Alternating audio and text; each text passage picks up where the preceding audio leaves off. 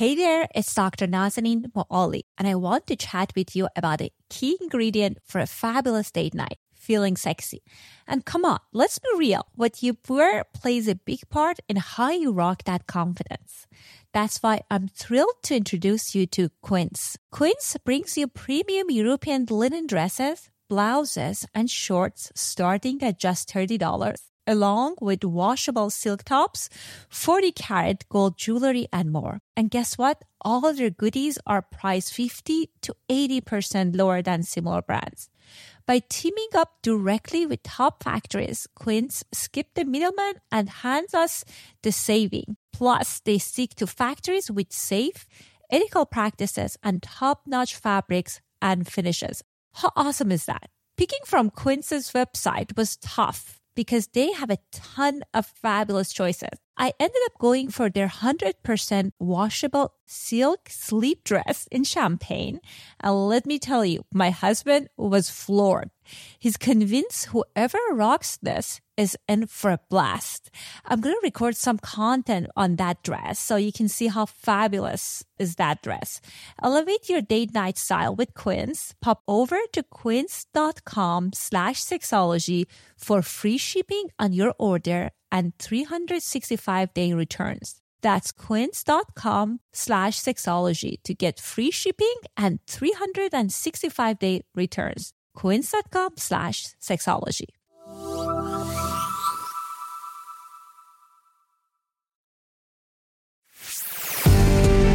Welcome to Sexology, a podcast that untangles the science of sex and pleasure. And now, with this week's episode, your host, clinical psychologist, Dr. Nazanin Moali.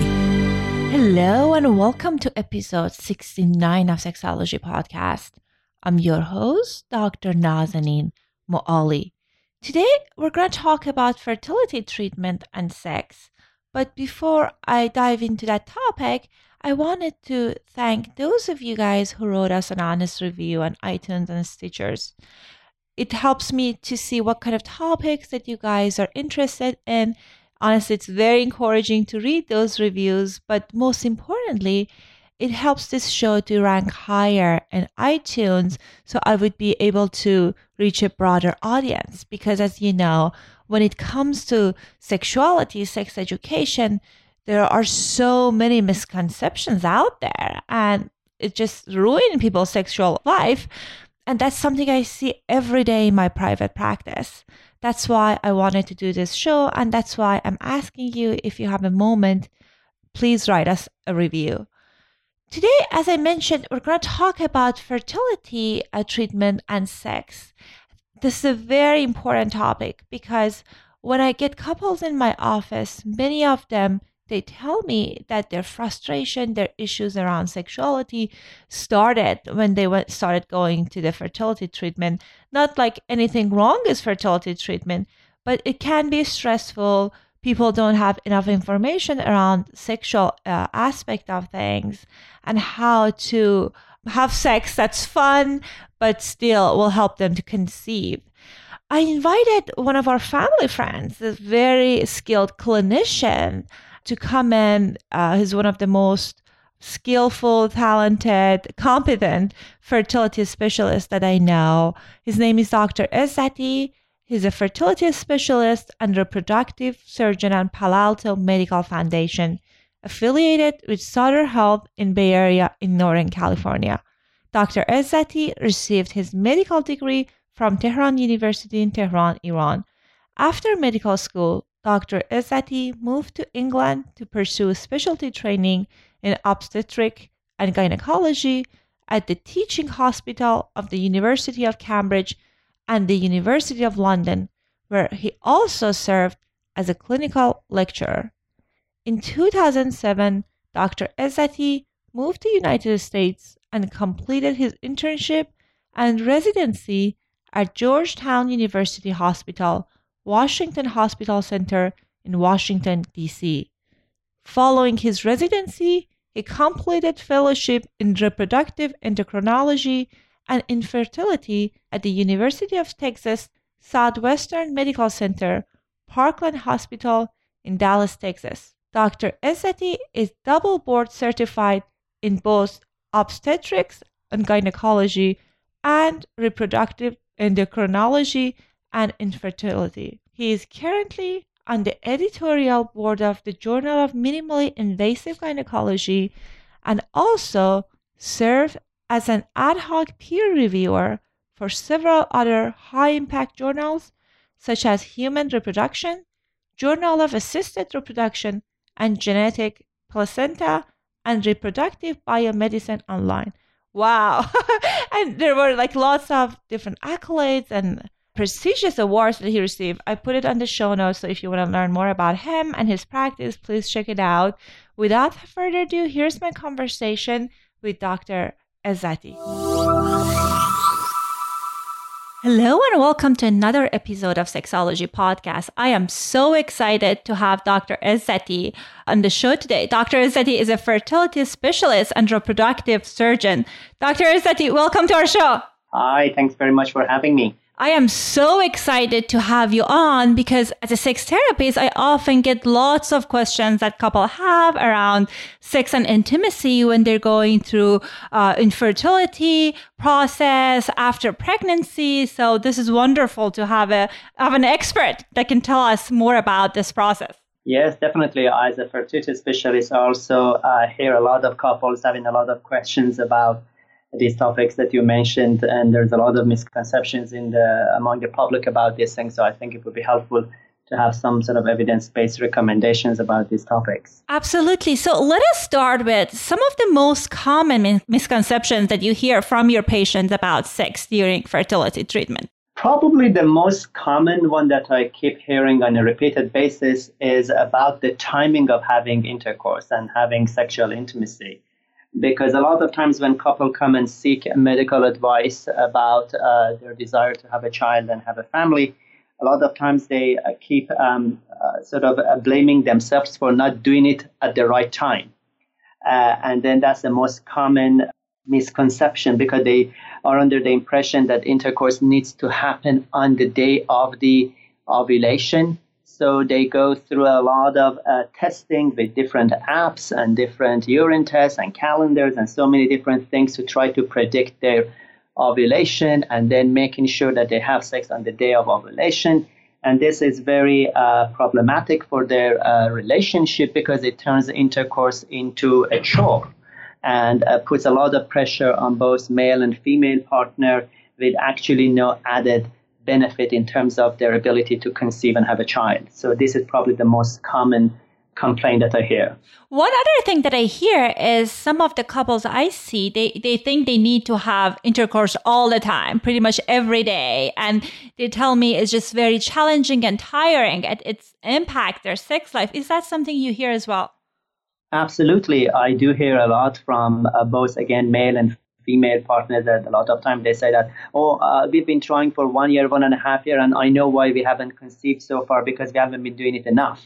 And then when you ask them, okay, so how often do you actually have intercourse? They say, well, we do it only twice a week, or we do it only, once a week, and that's not enough. I know we need to do it more than that. So that's a very common misconceptions too. Anything else that you hear around the misconceptions around the couples that you see? The other misconception is about basically the position of intercourse. A lot of times they have questions about, okay, what type of sexual position is more likely to result in pregnancy? That's commonly asked. The other misconception is that, okay, when we have intercourse, I see a lot of the semen or fluid coming out from the vagina. Does that mean that I need to keep lying down and put a pillow under my feet and then basically stay in that position to make sure sperm remains in the vagina? So sometimes they stay in bed for 1 hour after intercourse to making sure that sperm and semen has remained in the vagina. So these are probably some of the other common questions that I get. Right. So tell me about the position. Is that true? Like, is there a certain position they need to engage in, like intercourse? So in order to make sure that they're in the right path, or is that a misconception? No, that's a misconception. There is no particular sexual position that's been associated with higher likelihood of fertility. As long as the male partner can ejaculate in the vagina, regardless of what position in what position that ejaculation was achieved, then that's fine. So there is really no specific position that man has to be on top, woman has to be on the bottom, or anything like that. Even if they are standing, still there should be a sperm in the vagina following intercourse. So there is no particular position. They can have intercourse as they please. The other thought that I have is about the frequency that we were talking about. Is there a magic number as far as a frequency that kind of leads to getting pregnant, or that's not necessarily true? So I always give this sort of a analogy that men and their sperm are very patient. And on the other hand, women and their eggs are a little bit impatient, which means that if you are going to have intercourse, once a sperm enters the female reproductive tract, it can actually stay within the female reproductive tract waiting for the eggs for up to 5 days. So as long as there has been intercourse within 5 days of ovulation, then that should be enough. On the other hand, eggs are very impatient. So once a woman ovulates, which happens once a month in those who are having regular monthly periods, then egg doesn't wait for longer than maybe 10, 12 hours for the sperm to appear at the date site, which is the fallopian tube. So if a couple is planning to have intercourse for the purpose of procreation and getting pregnant, then that intercourse needs to happen before ovulation. As long as it has happened within 5 days leading to ovulation, then they are going to have a very good chance of having an encounter between the egg and the sperm. It's even better if intercourse happens within the 3 days leading to ovulation, but there is really no extra benefit on third day before ovulation versus second day or 1 day before ovulation, even the day of ovulation. So because of that, we usually recommend couples who are planning to become pregnant to have intercourse at least twice a week on whatever day they feel comfortable or would like to have intercourse. And that would ensure that regardless of what day of the week the woman ovulates, a sperm has been present in her reproductive tract within the 3 days leading to ovulation. So I would say usually twice a week on whatever day they would like to have intercourse. They don't really need to keep checking their urine for ovulation or use an app to predict their ovulation and ensuring that sex has happened on that particular day. Wow, interesting. It's very different from what I hear from my clients that they're trying to get pregnant. I usually hear this like rigidity around that we need to have sex certain amount of time in certain amount of like certain kind of position. And if we're not doing it perfectly, we're losing our chance of getting pregnant. So it's interesting that there are some flexibility within these kind of behaviors. Yes, absolutely. And a lot of times couples who plan to conceive stop enjoying intercourse and having sex because it turns into a chore and an activity that they have to do it on a specific time of the day or on a specific date. So, for example, the male partner may start having performance anxiety, may start having erectile dysfunction or other issues. The woman may stop enjoying intercourse, again, because it turns into something that is being done for a specific purpose for which you really can't say whether it happened or not until 2 weeks later. And then if it doesn't happen, then you're going to keep saying, okay, maybe we didn't do it at the right time. Maybe it wasn't the right position. Maybe I got up too quick after having intercourse and all the sperm came out.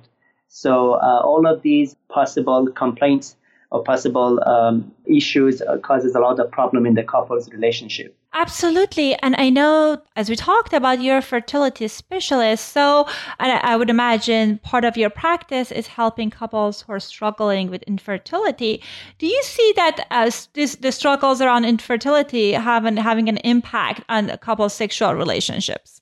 Absolutely, all the time. Fertility treatment is a very, very stressful process in a couple's relationship and a couple's life. Actually, some studies have suggested that the stress associated with infertility is as much as what you expect to be associated with the diagnosis of cancer or with the diagnosis of positive HIV.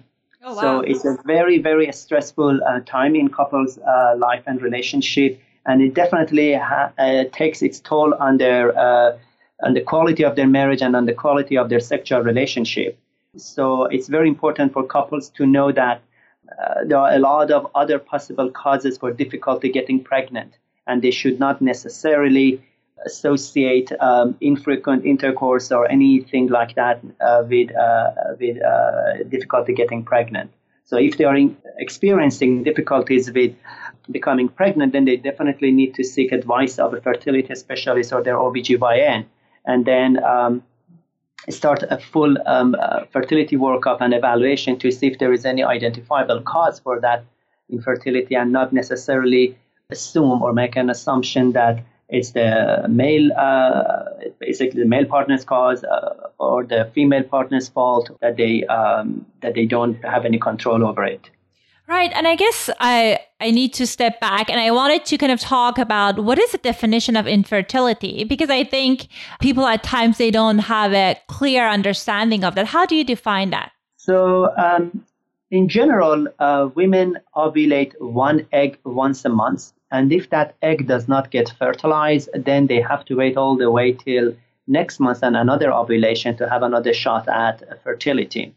But it's also important to know that women are born with a limited number of eggs. It's a non-renewable endowment that women are born with at the time of birth.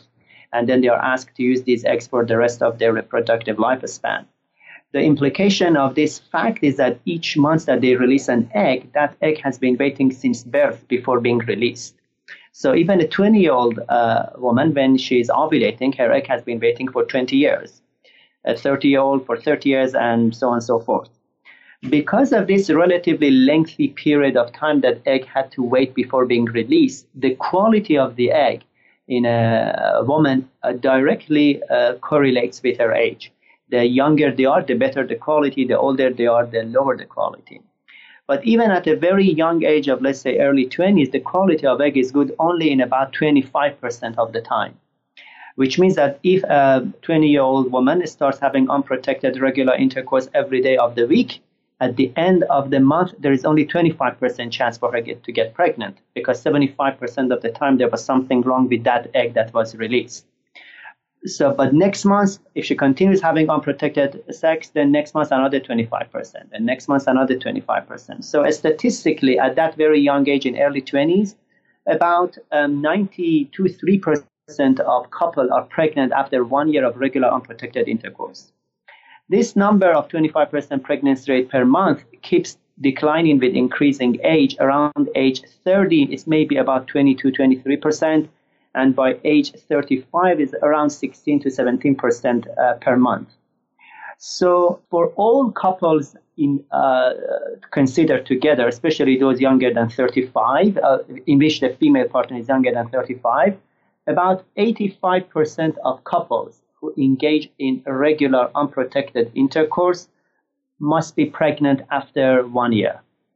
So by definition, if a couple has been engaged in regular unprotected intercourse for 12 months and still are not pregnant, we call them infertile. That's a wonderful clarification, because that's not what people usually have in mind. Sorry, carry on. But it's also important to know that infertility is a very pejorative term and has a lot of stigma associated with it. So instead of using infertile, because a lot of these couples are not actually infertile, I would call them having difficulties conceiving, or subfertility. That's a more productive term. But it could be for two reasons. So if a couple doesn't become pregnant after 1 year of regular unprotected intercourse, and we start evaluating them, in about 90% of the time, we find something wrong in one of the four primary elements that would have been needed for the couple to get pregnant. What are those four elements?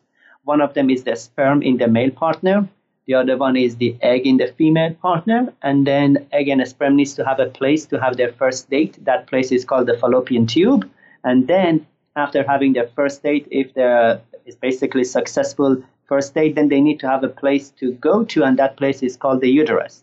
So basic fertility evaluation will be focused on egg, sperm, tube, and the uterus. These are the four elements. And in about 90% of the time, we find something wrong in one of those four elements if a couple hasn't become pregnant after 1 year of intercourse, of unprotected intercourse. However, in about 10 to 15% of the time, we don't really find anything wrong anywhere. He has a sperm in his ejaculate. Female partner has enough number of eggs in her ovaries and ovulates on a regular basis. Her fallopian tubes are open and her uterine cavity and uterus look normal. In that situation, we call this unexplained infertility. But it's important to know that unexplained infertility can be because of two very different reasons. One possible explanation of unexplained infertility could be that just by chance, every month that they have had sex in the past 12 months, she has been releasing the poor quality egg and hasn't released a good quality egg yet. So that's one explanation.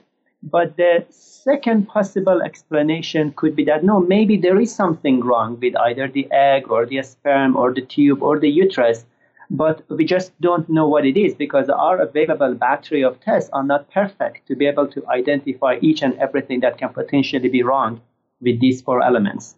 And so the factor that helps us differentiate whether there is something wrong with actually one of these four elements or whether it's been just a matter of a strict bad luck would be the duration of fertility attempts. So if a young couple in whom everything is okay has tried for 1 year and they haven't become pregnant, then most likely they've been experiencing a streak of bad luck. So they can keep trying on their own. And statistically, even after 1 year, if they haven't become pregnant, if they try the second year, they have about 50% chance of becoming pregnant spontaneously with no treatment during the second year of their attempts. But on the other hand, if a couple has tried for 3, 4, 5 years and they haven't become pregnant, then it becomes less likely for them to conceive spontaneously on their own, and it becomes more plausible to consider that there is something wrong with one of those four elements. We just don't know what it is, and that's when they would need treatment. However, it's also important to know that any couple at any time, they can request some sort of basic fertility evaluation. Even if they have tried for 1 or 2 months or 3 months and they haven't become pregnant, they can always ask their doctor to do a very basic evaluation, including like a semen analysis, just to make sure that there is a sperm in the ejaculate, and also do an ovarian reserve testing just to make sure that she has enough eggs in her ovaries. So a basic evaluation can be done at any point, depending on the couple's request. But treatment is usually initiated after a certain amount of time based on the couple's age. Right. And as you were talking about the process, I was thinking how stressful it is for the couple to try for years if they want to conceive. And I would imagine after conception, it's just like a sense of relief and excitement. And I would imagine many of them would be very cautious around the activities during the pregnancy. So is it safe for couples to have sex during the pregnancy? Yes, absolutely. Basically, intercourse and sexual activity during pregnancy has not been associated with any adverse outcome during pregnancy, especially for normal pregnancies where we are not anticipating any issue, then they can definitely have intercourse. However, there are certain situations, for example, when there is abnormal bleeding in early pregnancy, or if there is significant abdominal pain, where we are concerned about the possibility of a miscarriage or of an ectopic pregnancy, then during these abnormal pregnancies, we usually recommend a couple refrain from intercourse until we have clarified the situation. But it's important to know that intercourse does not cause miscarriage and intercourse does not cause an ectopic pregnancy. So intercourse or sexual activity of any sort does not have any negative impact on pregnancy and does not change the course of the pregnancy, whatever is destined to become, whether normal or abnormal.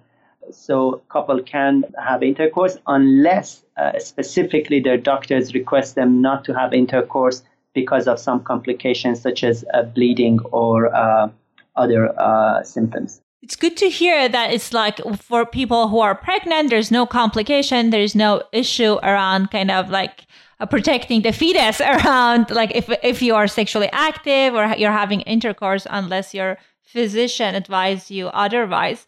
The other thing I wanted to know is like, how long is the fertility treatment? How long people usually stay with the treatment until they kind of arrive to this conclusion that this is maybe they're not be able to have children, biological children? That's a great question. And the answer that I usually give couple is that I would advise them to look at fertility treatment as a marathon rather than of a sprint, because it can take a very long time for fertility treatment. So some couples are very lucky, and within 1 or 2 months of trying and starting fertility treatment, they get pregnant and graduate from our fertility practice. On the other hand, there are couples who may need to be within a treatment cycle for 1, 2, or even 3 years.